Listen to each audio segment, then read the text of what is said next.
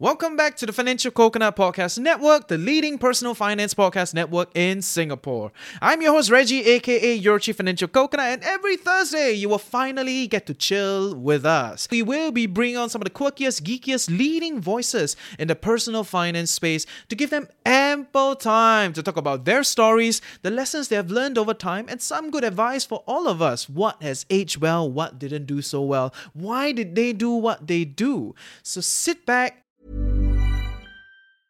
I'm Sandra, and I'm just the professional your small business was looking for. But you didn't hire me because you didn't use LinkedIn Jobs. LinkedIn has professionals you can't find anywhere else, including those who aren't actively looking for a new job, but might be open to the perfect role, like me. In a given month, over 70% of LinkedIn users don't visit other leading job sites. So if you're not looking on LinkedIn, you'll miss out on great candidates, like Sandra. Start hiring professionals like a professional. Post your free job on linkedin.com/people today. And chill with TFC. When I woke up from the surgery, after they removed the cyst, right, and he said, Suren, maybe you can't conceive naturally. My tubes were severely blocked, and that was a rude shock at 26. Like, I didn't know what to feel or expect. But I knew my husband and I always wanted children. Before we begin, maybe you just kind of like introduce yourself, for our audience that don't know you. What do you do? Why are we here? Kind of something along those lines. Yeah. Supermom, go first. No, I'm just a normal mom. Hi, I'm Suen, and I'm a mother of 2 kids, and I went through IVF for both of them. Hi, I'm Dr. Suresh Nair. I've been doing IVF for 32 years now. 32 years? Yes. Where were you practicing? Originally in KK Hospital way back, but before that I did my training in Australia and then in the United Kingdom and different parts, and the United States as well. So I think at that time in the early years, IVF and also the other area that I'm really interested in is laparoscopic surgery, where keyhole surgery as is known. That area was moving in different direction in different countries. So I went to different countries to really hone in on my skills, and then got into getting mummies and daddies to have children. And so this is where I am today. Nice. Yeah, I think we will have a lot of technical terms to clarify Yes. today. Yes, what is keyhole surgery? What is IVF? What is IUI? Apparently there's so many things to clarify. But yeah, before we begin, you want to introduce yourself? Yes, I'm Jaslyn, founder of the Busy Woman Project.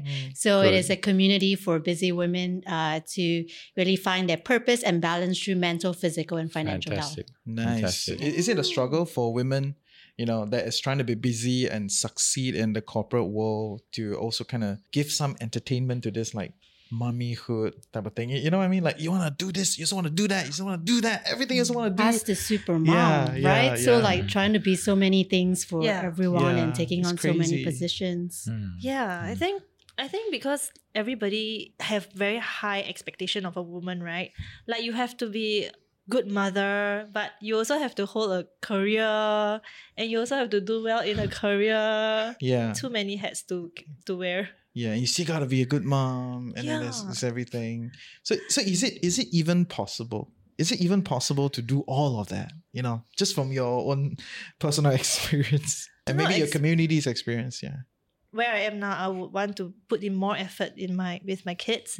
But of course, on the other hand, I would also want to have my career also. So yes, it's actually very tough to manage both time. But I think as you go along, sometimes because all these big changes when you become a mother, right? All these big changes can be very overwhelming. But you just have to go along and see where it brings you. Based on that line of how you describe it, it sounds like you have given career a little bit of a backseat. I did put a backseat in my career because I actually went through multiple rounds of IVF to have my children. So at that moment, I was still young, but to me, time, you cannot get back time, Like, although I still feel like I'm 20 plus, but I'm already in my 30s already. It's okay, you can forever 21 one. That's the thing. I really feel like I'm forever in my 20s, correct? But my biological clock is running, Absolutely. Yeah, it's running. I can't say that, I feel this way, but my body is not that, To me, it's either now. If not, I think years down the road, I don't think I will be able to have kid because I personally know that I have issues also. And what was the decision parameters around it? Given there are so many things that are important to you in life, right? So there's your career, there's your family. How did you come to a decision that, yes, I'm going to take a back seat? I think it's also because when I just got married, right, I actually knew that I have problems. I will have problems conceiving on my own. And during that time, just a little story, I was only 26, got married.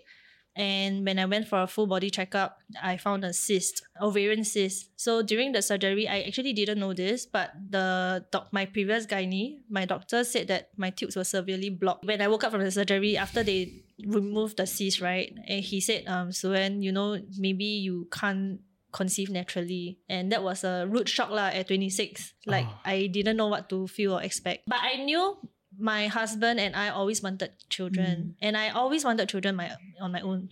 So because of that, kind of no choice, right? So once we got married, I went to see a fertility specialist, and that is Dr. Nair. The usual expectation is when you get married, people expect you to have children, and that's the natural course of events. You might start off with the 2 dogs, but eventually you'll think, I need children as well. And that's the usual expectation, But then you wait 1 year, nothing seems to happen. Then wait another year, then you think to yourself, maybe, okay, leave it to nature, it will happen eventually. And then you delve yourself into career, but right down in your heart, it aches, You think your friends having children, and then sooner or later you find you don't want to be with your friends because they're always talking about kid stuff. Yeah, true. And there you are as a couple, no kids yet. Yeah, I got my 2 dogs, but I got no kids. Then they talk about, I went to this nursery, I got this sort of special sale there was, where I got some, even simple things like buying a nice dress for your child and all that. And sooner or later, you then get yourself out of that circle of friends you've had, and then you feel quite alone. And that's where you need support from friends, family, and your SG Fertility, where you can have a source of information, because sometimes it takes a lot of energy, courage to even come to see a doctor and see whether do I have a problem or not, and your spouse. Many men have the mistaken notion that it is a female problem. And believe you me, 50% of the time it's a sperm problem, a male problem. You see, guys, your problem. Yeah. Please don't always think the women. Tell the mother-in-law, don't keep scolding the part. Absolutely. Real. That's real. And the poor girl, in many cultures, everywhere you go, they think it's a female problem. And only in recent times, we are getting a little bit more information, we're getting more educated. And Suen and a group of friends have done a tremendous job of starting off this SG Fertility. So Fertility SG. Yeah. I'm curious about, with your community, do you involve both the females and their partners, like the males, or is it just the females?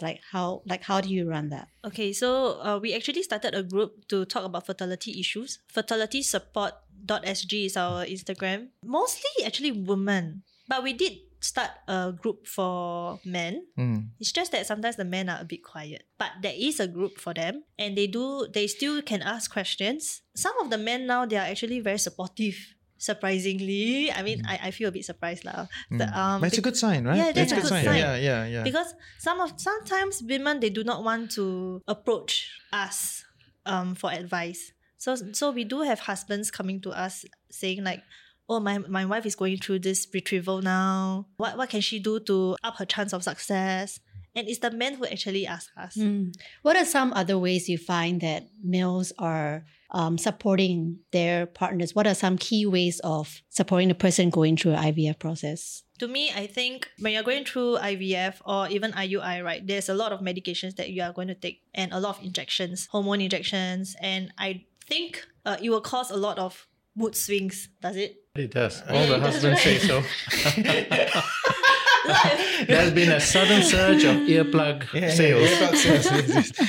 No, it does. But we mustn't, make too big a deal out of it. But I think, it causes like mood swings. And also it causes bloatedness also. It does, right? Yeah. I felt very bloated when I was going through IVF. And very tired as well. The estrogens, which is a hormone that increases, makes you very sleepy and tired as well. Yeah. Okay. So yeah, but that these are explains some things that we don't really know until you go through it. Then it's like, then you feel so bloated. And all this actually, it will get into you, isn't it? Like, I'm not pregnant, but now you say that I look pregnant. And you'll feel so... sounds like there's a lot of emotional like turmoil in terms of your body image, but also like the mental side of things, right? Yeah. Correct. and the stress of going through the anguish when things don't work out, or you realize that sometimes you have no way of predicting from both men and women whether sperm quality is good, the egg quality is good. You go all of this and then it doesn't really pan out. So as doctors, we try to explain, put forth certain solutions, and all is not lost. We have other ways in which we can manage and get to where you want to get. And I think a lot of times you're talking about daddies or daddies-to-be, husbands supporting, and even in same-sex couples. The fact that he even comes to the visits, it's a tremendous thing. And sometimes he is apprehensive and he stays out of the picture, mainly because he feels he doesn't want to have his problems compound what his wife is going through. Sometimes the wife wants to get to the appointment, do her own stuff, and then come back home. Or participating in the injections, getting to jot down what time she has to have it done, and so on and so forth. Different levels of participation. But there are those who just either due to fear or apathy or not realizing that, they have a major role to play, might just stay away. So typically snapping happens when a need is not met, right? So from a woman's perspective, I'm curious, like, what is that you actually require from your partner? I think it's just being understanding, or even other family members, maybe like parents, siblings. I think just being understanding that this whole journey is not easy. There's a lot of anxiety that the woman is going through. So just be more understanding. Sometimes when the woman snap, it's not like they want to. Sometimes it's just that they are so overwhelmed with everything already. They don't know what to expect. When you go for the visit, maybe the scans didn't go well. So all this will actually affect their emotions. Personally, I feel don't blame. Because when we are going through IVF treatments, sometimes when after women go like retrieve the eggs already, right? Then let's say if up to day 3 or day 5 there's like lesser embryos found, sometimes the men will say, because you didn't eat well. Who asked you?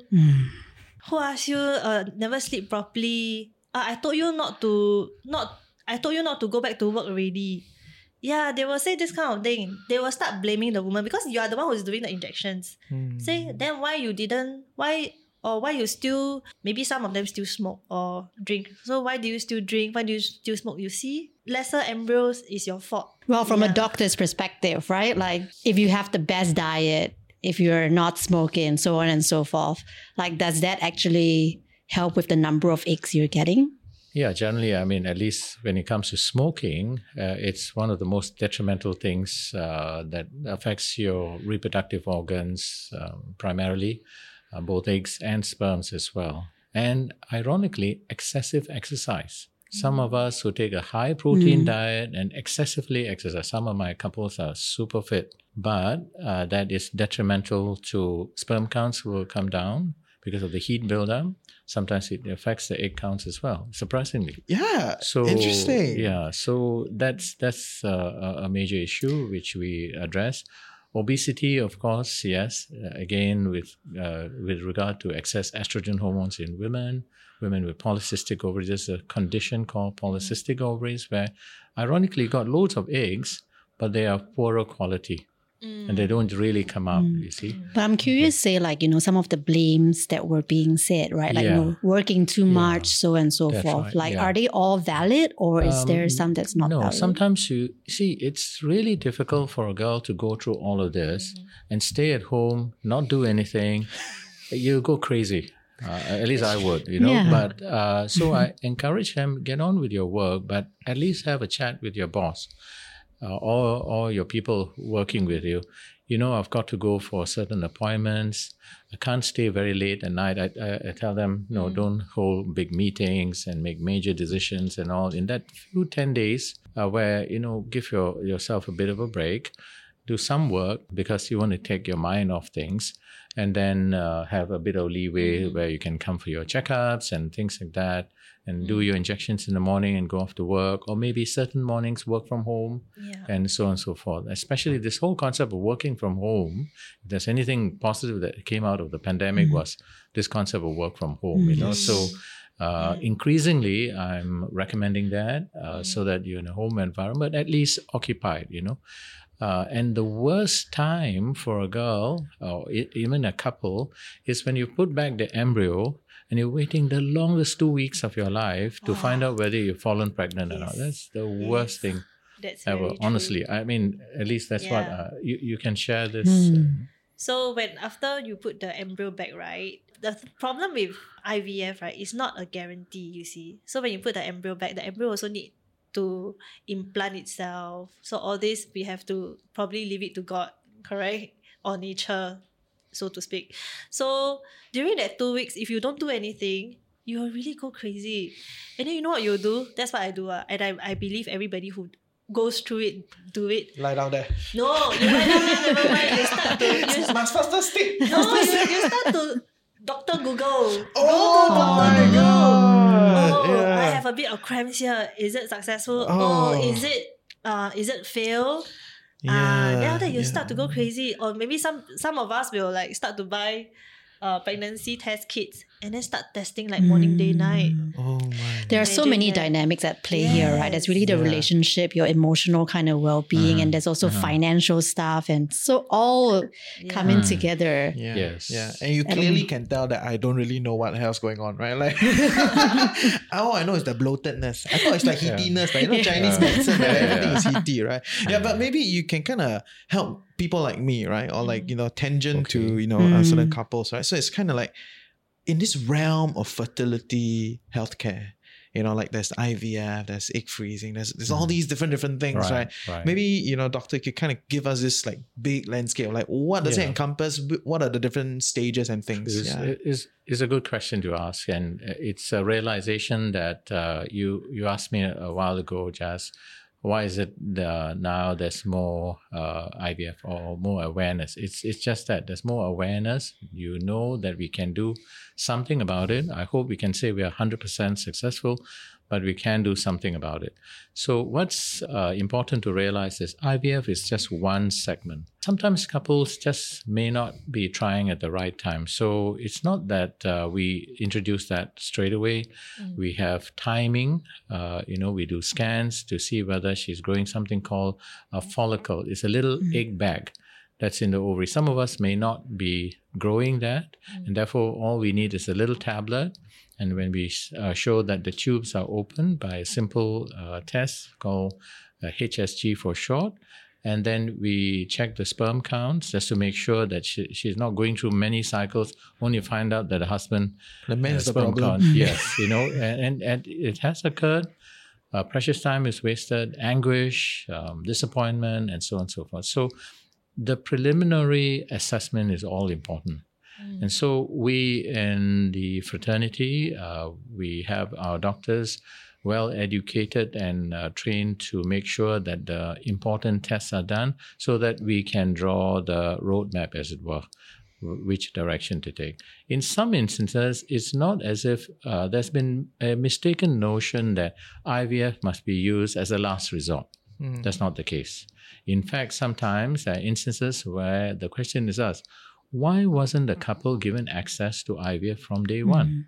They deserve that. If the sperm counts are of a certain level, if the tubes are blocked or the tubes are damaged, then it is really an absolute waste of precious time to put her through or put a couple through any other treatment. And it's like, I liken this to those who are not quite certain about why this is the strategy that we should use. For example, I have a tumor. My doctor won't say, let me try with the chemotherapy that's least effective first, and then we go on. No, we want to get to the appropriate treatments. And thankfully, we live in a country where it's accessible.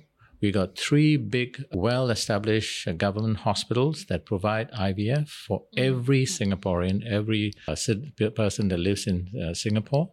And there's a good amount of support, so much so that sometimes in your first 3 cycles that you do, you don't have much in the way of out-of-pocket expenses. Oh, really? Yeah. So that's tremendous. You just go around the region. Sometimes this is not that forthcoming.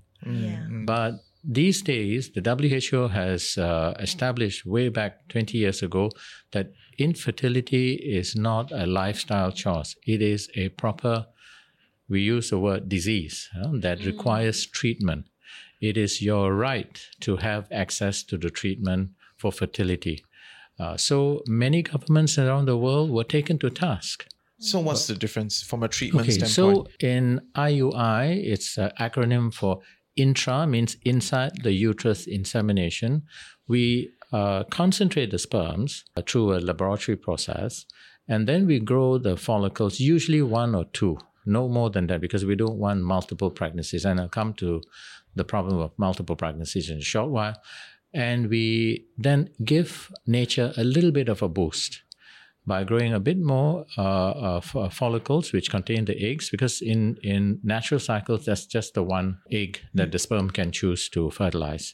And then by increasing those numbers, we boost the female side. By concentrating the sperms, we boost the male side. And at the right time, the processed sperms is taken up in a small tube. And it's a very slender tube. Don't need any anesthesia. It's done in the clinic setting of the doctor. It's slid into the uterus and released, and 5 minutes later, you can go home. So it is still very natural. So the fertilization, the sperm meeting the egg still occurs the natural way. So the tubes must be open for that, because if you don't have tubes that we use the word patent, so that it's open and it meets the sperm, then you can't do that. Then you have to bypass. In the old days, IVF was first known, the first phrase for IVF was tube bypass technology. But very soon after, we used it for so many different indications: endometriosis, severe male factor, blocked tubes, genetic disorders. We use a lot of IVF. Now, a big growth area in IVF is genetic disorders. I have couples coming to me, unfortunately, with a child with a genetic disorder. We make the embryo, we look at the genes that this embryo has, and those embryos that don't have the gene, we put back. Those who have the gene, we put aside. So that's a big growth area as well. So coming to the question, what's the difference? The difference is what we do in a big IVF lab of getting the sperm and eggs together and growing it day by day. The early baby is called a blastocyst, and it reaches day 5 days of age. That's when nature puts it back into the womb. We create that in a lab, but God creates that in a fallopian tube. Imagine the fallopian tube is just not a tube. It's a very intricate, very special organ in the body that brings the sperms and eggs together, grows the sperm and eggs, and makes an embryo right up to day 5, and then drops it into the womb, and hopefully, God willing, a baby grows within the womb. See? So the distinct difference, therefore, is in IVF, we extricate or extract the eggs, and we make a few more so that it makes it efficient. And we take the sperms, and in the laboratory, we merge the sperm and eggs together by a process called ICSI, which stands for intracytoplasmic sperm injection, or a simple terminology is inside the cell sperm injection.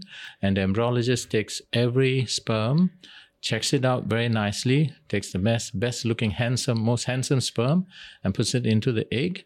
And then 24 hours later, we see whether the mommy nucleus and the daddy nucleus are coming together.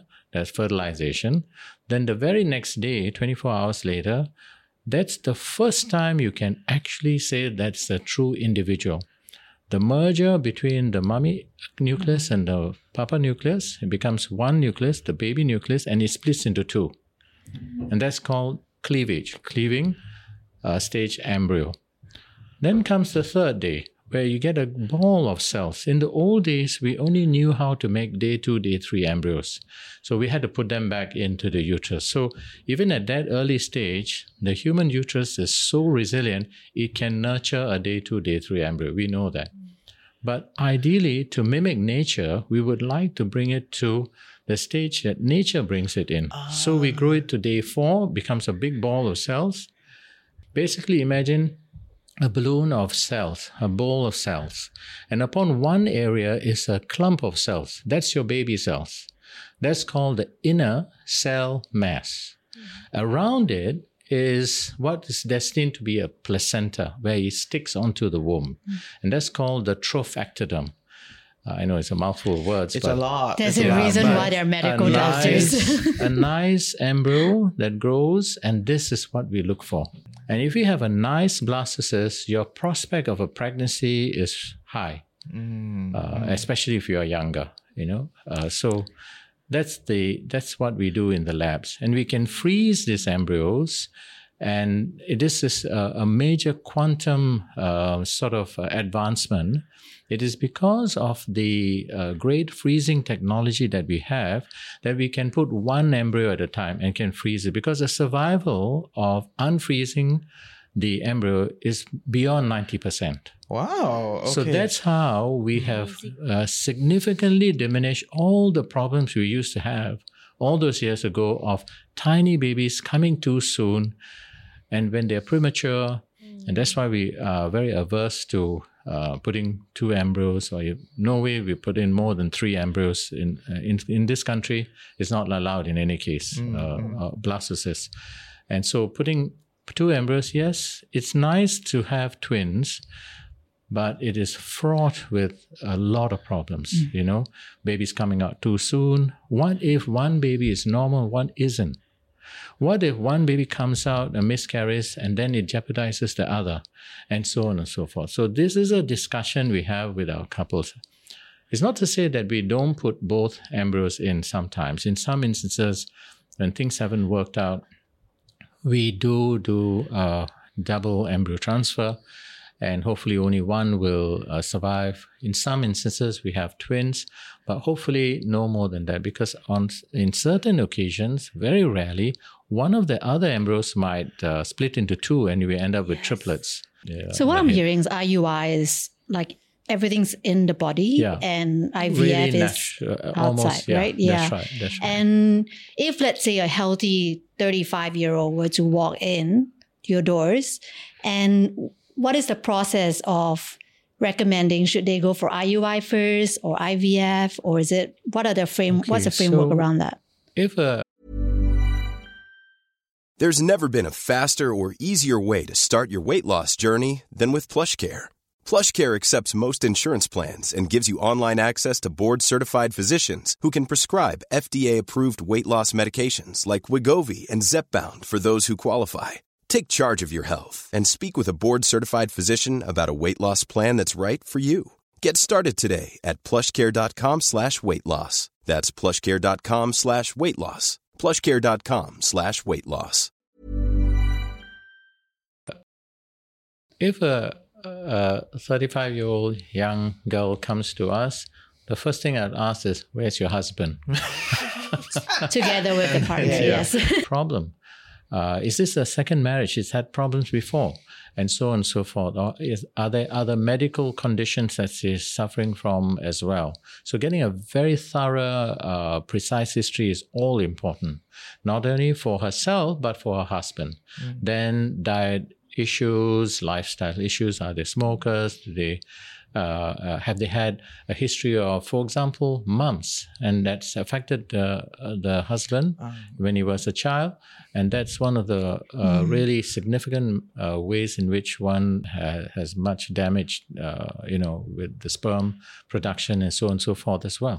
So having had this history, then we talk about what is available to them. I would have had an opportunity to my nurses would have seen them. They have had their investigations done. And the investigations will comprise 2 segments, really. One, why haven't I gotten pregnant? They would have been trying for some time now.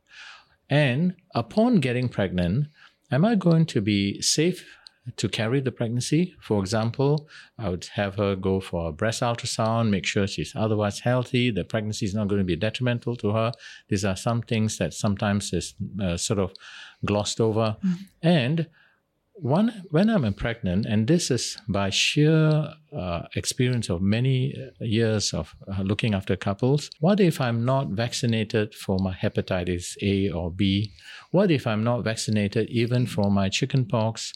Rubella, of course, all Singaporean girls are vaccinated, but a lot of our patients are foreigners and they're not vaccinated for that. The worst thing that can happen, amongst some of the other things that can happen, is you painstakingly get pregnant, and then lo and behold, you get a viral infection that affects my baby.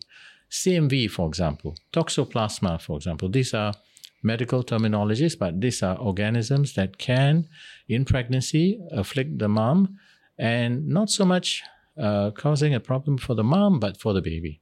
So these are things that we try to look for. Nice. Yeah. I love how your question is so wholesome. Because my question is, okay, so every time the IVF doesn't work, right? Like first, like how much? Like, yeah. So I was first going to ask before you go to the finances. I was curious, like data-wise, IUI versus IVF, right? Which one is more successful? Like, what is the numbers around it? Well, stress has got to do with not being pregnant as well. So if one wants to be fairly certain that you're going to get pregnant, and given that, let's say, I give you a scenario. I am 32 years old and we have no apparent problem, unexplained. It's reasonable to do what's known as superovulation and IUI. Superovulation meaning, like I mentioned earlier, growing a few more eggs because you want to do something better than what nature has done but has not produced results. And then IUI. There's a certain threshold beyond which we don't keep on doing the same thing. You reach what's known as the cumulative pregnancy rates. After 3, maximum 4 well-conducted cycles, you would say, I think we've exhausted this. We should go on to IVF. However, things change. What if I'm 39 years old and you know that the egg quality and numbers decline as time goes on? Then we would tend to talk about IVF. And maybe the couple would say, Doc, can I try something more natural? Then I would say, okay, maybe 1 cycle, but what if I see there's something called the AMH levels? It is a blood test that tells me the reservoir of my egg counts. And if it is exceedingly lowish, I would say, you're better off going on to IVF as soon as possible. All right, to maybe try 1 cycle, but no more than that because, time is of the essence and so on and so forth. So there's a little bit of dialogue that must occur. But some women and couples have come.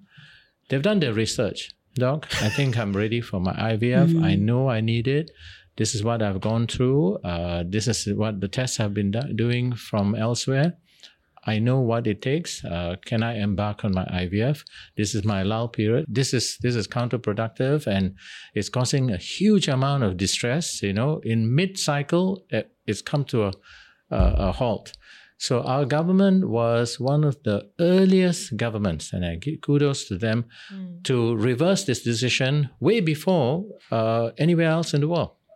So they I think it's also because Singapore has like very low birth count. We need our reproductive rate. Don't get me started on that. That's a whole new thing. That's why they opened up IVF first. But now I'm with you because I heard something around 3 to 4 cycles. Yes. And I know approximately how much 1 cycle costs. So yes, please share with us. You're talking about IVF cycles or IUI? I mean, I would love to hear both. Okay. And also maybe in like a typical the timeline for each cycle. Because a unit of cycle is very abstract for my head, Almost like 1 menstrual period a month. Okay. But it's not a month of stimulation. And Suen will be a witness to that. Often, if it is just tablets, it's easier. We usually start tablets from the 3rd day of your menstrual cycle to the 7th day. Then we might do a scan on the 9th day, and sometimes on the 11th day. And that's probably the most that you need to do to see when your follicle is nice and ripe. The follicle is the egg bag, as you know.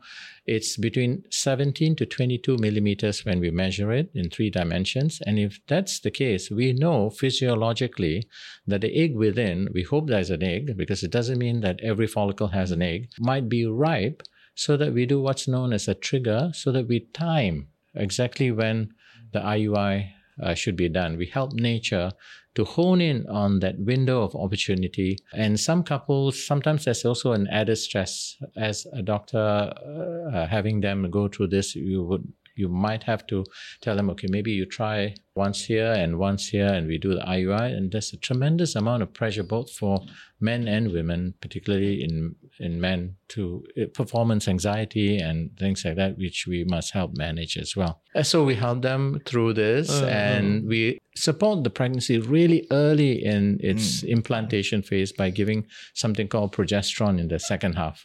So we go all out to try and make sure that this happens, you know. But it's really, biologically, it's the female that has to do a lot of the stuff.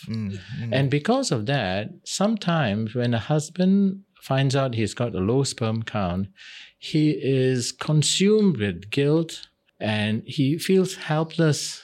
Honey, I'm so sorry you have to go through all of this, but I want to do more. Give me injections, doc. I will take the injections. Then I said, no, don't worry. Don't have to go for injection. But in ION, Tiffany is on this side and Cartier is on this side. So you're going to do your bed that way. So that adds to the cost. Yeah, exactly. Adds to the cost. So some husbands want to help, but biologically, there's only so much they can do. And that is why sometimes they do poorly. And I'm not championing the male species as such, but what I'm saying is our tremendous focus both at the IVF center, at the clinic, is all centered around the female. And the husband is somewhat left alone. And so when he undergoes something psychological or things like that, he may not feel that he can easily gain access. IUI, the drugs and all, easily we are looking at the $4,000, $3,000 per cycle. Range per cycle. You see, that's superovulation IUI when we use injectable. If we use tablets, it's a little less costly. But typically in Singapore, IVF, be it government or private, in the government sector, maybe 10 to 12. In the private sector, 12 to even 20. Because per cycle will be like 10 to 20,000, depending on where you go. And in the government, and correct me if I'm wrong, but I think everything is in their website. The community is here. Fertility support. Fertilitysupport.sg. Yes. Okay. A tremendous source of information. Got everything there, and personal experiences and all. But ballpark, that's the cost we're talking about. Wow. But there can be additional costs. For example, if the husband needs to extract the sperms from the testis, I know you would say ouch, but from the testis, because they can't produce the sperms through ejaculate. That's another additional cost. I really feel like asking how big is that needle? It's okay. Very tiny. It's very big. Okay. It's like somebody Thanks punching. for helping, right? It's so motivational. Don't scare them. It's true. No, it's done under anesthesia. Okay. There's something called through the skin extraction. Is under local anesthetic, and they go home right away, soon after.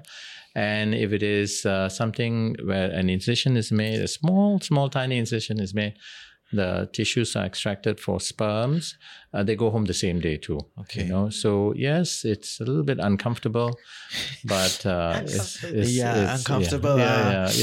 I know. It's a very loaded How much would statement. that extra cost? Oh, that can be in the range. My urologist might charge with hospitalization at least 5,000 to 6,000, sometimes even more. Yes, easily. Wow. So easily. it's quite pricey lah, essentially, right? So it's a very serious investment. I in must this say that in the government hospitals, at least, our government has done a great job. Okay, so I think we must recognize that. I'm not saying this because I'm going to get some brownie points, but it's a fact. No, we'll work for you lah. We'll work for you. Yeah. I've been mistaken for Taman, you know. Next election cycle is coming. Yeah. Oh man. So they have pretty much covered a major segment of the courses, including pre-implantation genetic testing as well for genetic disorders. So in that regard, I think we are fortunate in this country in that regard. In the private sector, yes, it's a lot more costly, but you have a lot of leeway. You can come in at the time you want to come in. We can adjust schedules. And so on and so forth. You get personalized care. It's the doctor who does the scan, your own doctor doing the scan, your own doctor talking to you, your own doctor doing the egg pickup, your own doctor doing the embryo transfer. You can have that level of care in the government sector, but you might want to engage a specialist consult for that. That's also there. Maybe can give me a little more color around like the support. I mean, like we did say, like all this like co-funding and all that, right? Like what would the numbers look like at the end, out of pocket? How much are people gonna expect to pay? The public sector? Yeah. Actually, for some of the couples, right, they might not even come up with any cash. Really? Yeah, Yes, in the first few cycles. Yes, because there's MediSave also. Okay. The first round is 6,000. Second round, you can use 5,000. Then 4,000. Okay, so that would be MediSave, out of the MediSave, like your own MediSave. And then there's co-funding as well. Okay. Yes, 7,700. the co-funding. So essentially, sometimes some ladies don't even fork out with a 6%. So it's about $15,000 in total. Yes. It's roughly around that. 7,700 co-payment from the government. And that is for every cycle. Co-funding for every cycle. Yes. So you can keep up doing to 3 cycles. Up to three cycles. Okay. Yes. And just up to 3. I mean, younger than 40. If you started your program before your age of 40, then you can but up to a maximum of 2 cycles. But the full range of cycles, if when you're younger, they support that because they know that after 40, it's the success rates are poorer. Yes. So they want to discourage people from waiting far too long. Okay. So this 7,000 plus co-payment is before 40. Yes. And then after 40, no more. No, but if you get started before 40, it's okay. then you have it. You still can use it after 40. Yeah. But if you start after 40, then no. That's when you have the private sector stepping so in. the start means like I start the IVF process. That means we make First the cycle. embryo and everything, and then we freeze it. You can actually start IUI also. Okay.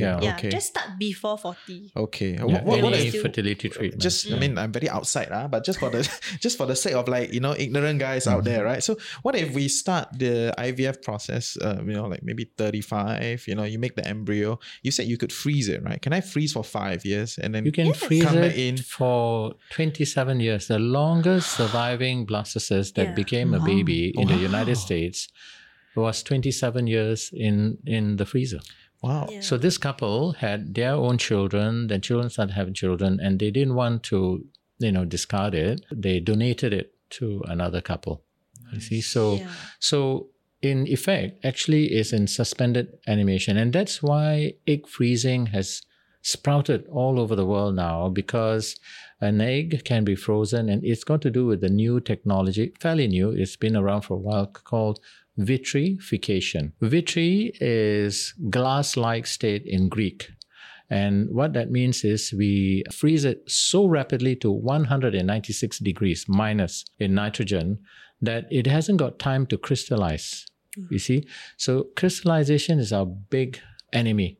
When you crystallize, the water molecules rupture and then our cells rupture, you see. So if we rapidly freeze It's called vitrification.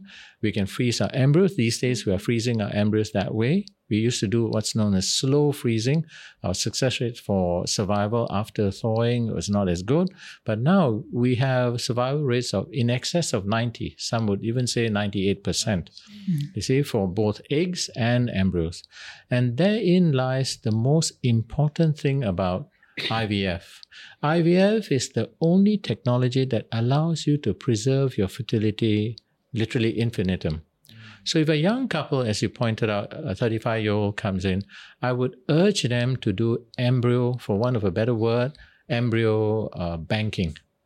I tend to use the word stockpiling, so to speak, because when you're young, if you have your embryos made, if you want to sort of use your embryo years down the road, you can. You don't have to go through the whole process again, and it'll be less efficient. So if I started having my IVF at age 35, and I've had my first baby, and I want my second baby 2 years hence, I'm already 37, 38. And by the time you go through one pregnancy, easily 2 years pass you by, the pregnancy, the breastfeeding, getting the courage to have the pitter-patter of little feet again. It's 2 years down the road, 3 years down the road. But I have got 35-year-old embryos, you see. So my success rates would be of a 35-year-old. My Down syndrome rates would be that of a 35-year-old, not of a 38, 39-year-old, you see. So therein lies the tremendous, maybe I use the word power, of IVF. I can preserve my fertility because we as human, our fertility is so fragile. So let's say that 35-year-old couple walks in and they don't intend to have kids yet, but they're doing that embryo banking and they want to fully utilize the government subsidies as well. That's not entirely allowed in Singapore because you must have a legitimate reason for IVF.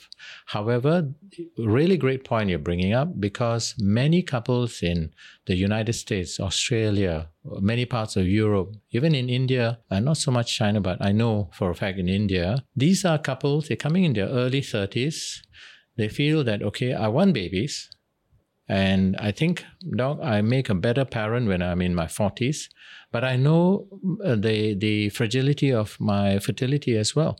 So I want to make my babies and keep them so that at a later date, I can have my babies without running the risk of not having babies or miscarriages or abnormalities. But I caution them in this regard. This is just one segment of your biology. The rest of you is aging. What if you have a growth in your uterus? What if you have, God forbid, a cancer? What if you have other illnesses and so on and so forth? And we all know that the womb can go through changes. Adenomyosis is when there's menstrual blood that is stuck inside that makes it not a receptive sort of place for the babies to grow. So majority of us will be all right. It's a good thing to do if you want to, but it costs money. And therefore, some people have said that's treatment choice for the elite who can afford it because it's the biology. For men, in one way, you can reproduce through the years, but you do also go through genetic derangements, effects in the sperms as well. So men who are 50 and beyond, apparently, they have a higher incidence of schizophrenia and other conditions in the child. It's not like they don't have any genetic issues. And in this day and age now, with so many pollutants in our environment, cadmium, mercury, lead, all the microplastics, the sperm counts around the world have been crashing, not just plummeting, they've been crashing. Our great-grandfathers had a far higher sperm counts than any of us today. And so WHO has had to readjust their thresholds, So we are facing a major epidemic of male infertility because of all the toxins that are in our water supply and, even cosmetics. A lot of estrogens getting into the blood supply. Not blood supply, the water supply. And it's affecting sperm counts tremendously. So much so that in some countries like China, I've known of a colleague where they have kiosks where they freeze the sperms for men. Just like women are freezing their eggs. In fact, some men have come up to me and say, you can freeze eggs. What about us? Can we freeze sperms? I mean, theoretically, it's easier to do, can be done, less costly. But nevertheless, you know that this is a major thing that's going on. So the group of couples that we're seeing with male fertility problems is growing, ever growing. A huge problem. And it's been also suggested that even your phones, electromagnetic radiation can, if you put it in a pocket, can affect the sperm making cells in the testes as well. And the other thing, because I've researched in this and I was asked to talk on this, was if you wanted to test the overall health of a city, all you need to do, the cell that is easy to acquire access to is the sperms. And that is a barometer of the overall health of that population, whether there's toxic substances going on. So where does Singapore rank in this? Well, we are seeing quite a large number of male factor problems. We are. I mean, our TFR is quite low. Yes, our TFR is really low. It's very low. It's lower than average OECD. You see, in the schools, young boys and girls are taught how not to get pregnant. No one really teaches them what is, again, I will use the same word, the fragility of our fertility as well. If you even ask some of my doctor colleagues who are, mind you, gynecologists, and they are 40 years of age and say, oh, my wife is only 40 years old, no problem, I'm sure we got plenty of time. To which I tell them the stark reality, no, you haven't. So I don't know whether I really answered your question. So when a 35-year-old couple comes in, the main person where age is sort of sensitive is the female. Then we would do some essential tests. The most essential, if you ask me to just concentrate on one test per person, is sperm counts for the husband, AMH for the wife. AMH meaning egg reserve. So how much would that cost? The AMH is about $40. Sperm analysis about $170. That's fine. If you want to do it a bit more advanced, maybe $200, $300. But it's well worthwhile. Okay. There's been a big debate. Should we offer young women, instead of doing cholesterol and things like that, if there were one test to check her fertility, should we use AMH? There's a big controversy. Should we scare women? Just because I have an AMH of 8, am I any less fertile than someone with 15? There's so many other multiple factors. To which I answer, it's provide her that information and do it on a regular basis. If there's a downward trend, and we never know. I've got 30-year-olds who come in with very poor egg counts, and she never knew. Awareness, right? It's key. Yes. So I did 4 retrievals and 9 transfers to have my 2 beautiful daughters. So after going through so many rounds of IVF, I really feel that the success of IVF, right, it boils down to actually what conditions you have. So I personally feel that, let's say if it's just a male issue, things might be simpler than somebody just who put the has... needle in only, right? So, No, because IVF can choose the best, the most handsome looking sperm, right? Yes. Out of the millions of sperm that you have, you can retrieve. I mean, you can ask the husband to, ejaculate a few times over a week to store the sperm so that you can get one sperm, right? But when it's woman, it's different. You lose 1 month means that whole lot of eggs is gone, you see. So I personally actually have autoimmune disorder. I have a blood condition that attacks my organs. Yeah, and it actually causes miscarriages. So I went through more than 2 miscarriages during my 9 transfers lah. It sounds like there's quite a lot of money involved. There is quite a bit of like the emotional kind of challenges that you have to go through.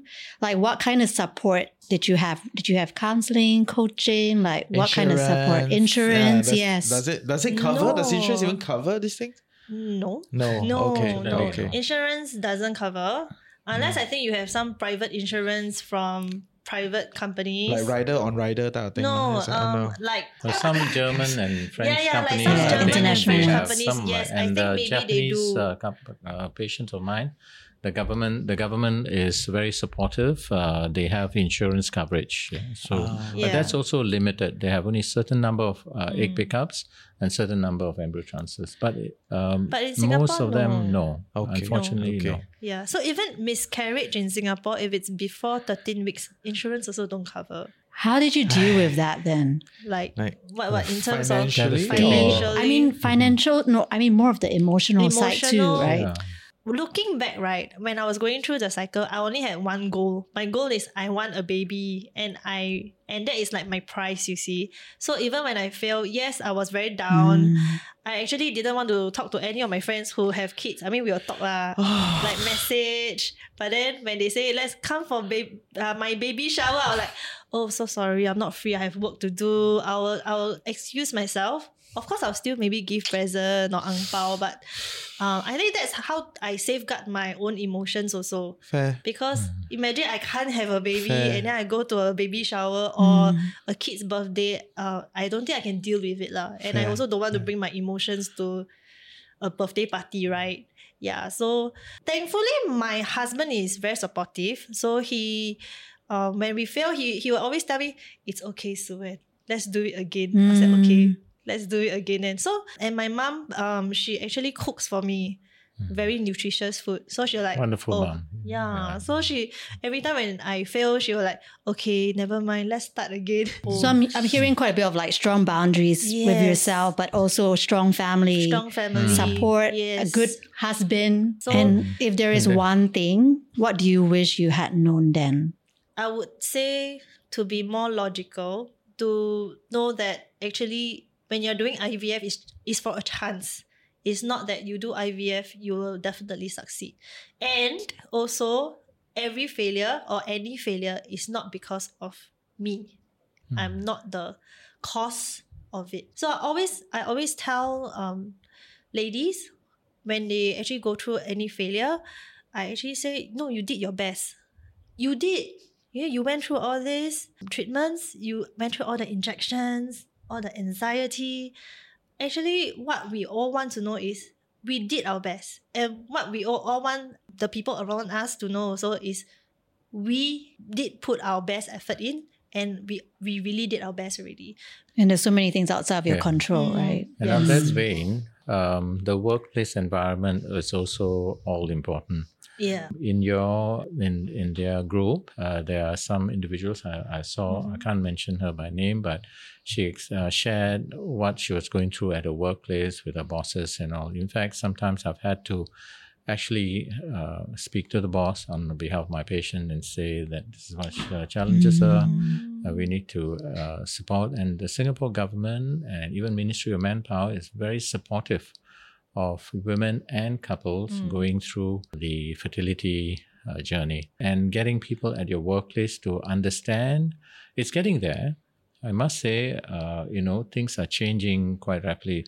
If I look at my practice the last 5 years and then 10 years ago, there have been tremendous strides. Nice. One being your group, and there have been tremendous strides. So, and that's also got to do with the fact that a lot more people are going through this. So it's not a sort of a taboo subject. Yeah. It's no longer like a myth that IVF is only for those who deferred or waited so long. But young couples, as I pointed out, if they have a male factor, she started when she was very young, and thankfully so, because then at least you had greater opportunity for eggs and younger eggs and so on and so forth. So the workplace environment plays a huge role as well. Nice. Okay. Yeah. In closing, any last things you want to add? Any last things you want to shout out? I think you guys share a lot of good stuff. If you're going through fertility treatments, or if your friends, family members are going through fertility treatments, come to fertilitysupport.sg on our IG. We do have a lot of information inside. And also we do have meetups that we do face-to-face, because I feel that face-to-face is really very important. And it's a very private setting. So don't worry, all these are kept confidential. And we actually have 50 over WhatsApp groups, like with all the different ladies in different like clinics. And Different And stages as well. different stages, and also different medical conditions. So if you're actually facing all this, some of the conditions, something like vaginismus is very personal. We do also have a WhatsApp group for it. You just contact us anytime. There'll be somebody who will answer you on IG. Always there. Nice. Love it. Actually, Love we it. are always there. Love There's it. actually 20 plus of us Nice. volunteering. Yeah. So Nice. there's a lot of support in our group. Great. Love it. What about Doc? So, How can they reach you? The one message I want to put across is, if you believe you might have a problem, even if you're not certain, don't wait. Please gain access to your doctor, a gynecologist, or even need not be a specialist, or just go into the website and read more about fertility. If you're younger than 35, if after maybe a year, 10 months of trying and nothing seems to be happening, please don't wait. Gain access to anyone in the government hospital or the private sector to get more information, whether you might have a problem or not. But if you're past 35, within 6 months, you've not had a baby yet, then you might want to, see your doctor about it and just do some important tests to initiate the process, you see.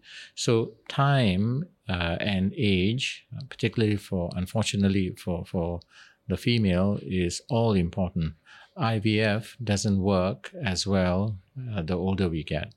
So that's the thing that I want to put across. Although we realize it, we might not action on it. So that's the message. Great. Thank you for your time. Thank you for your time. Thank Lovely. you. That's awesome. Nice.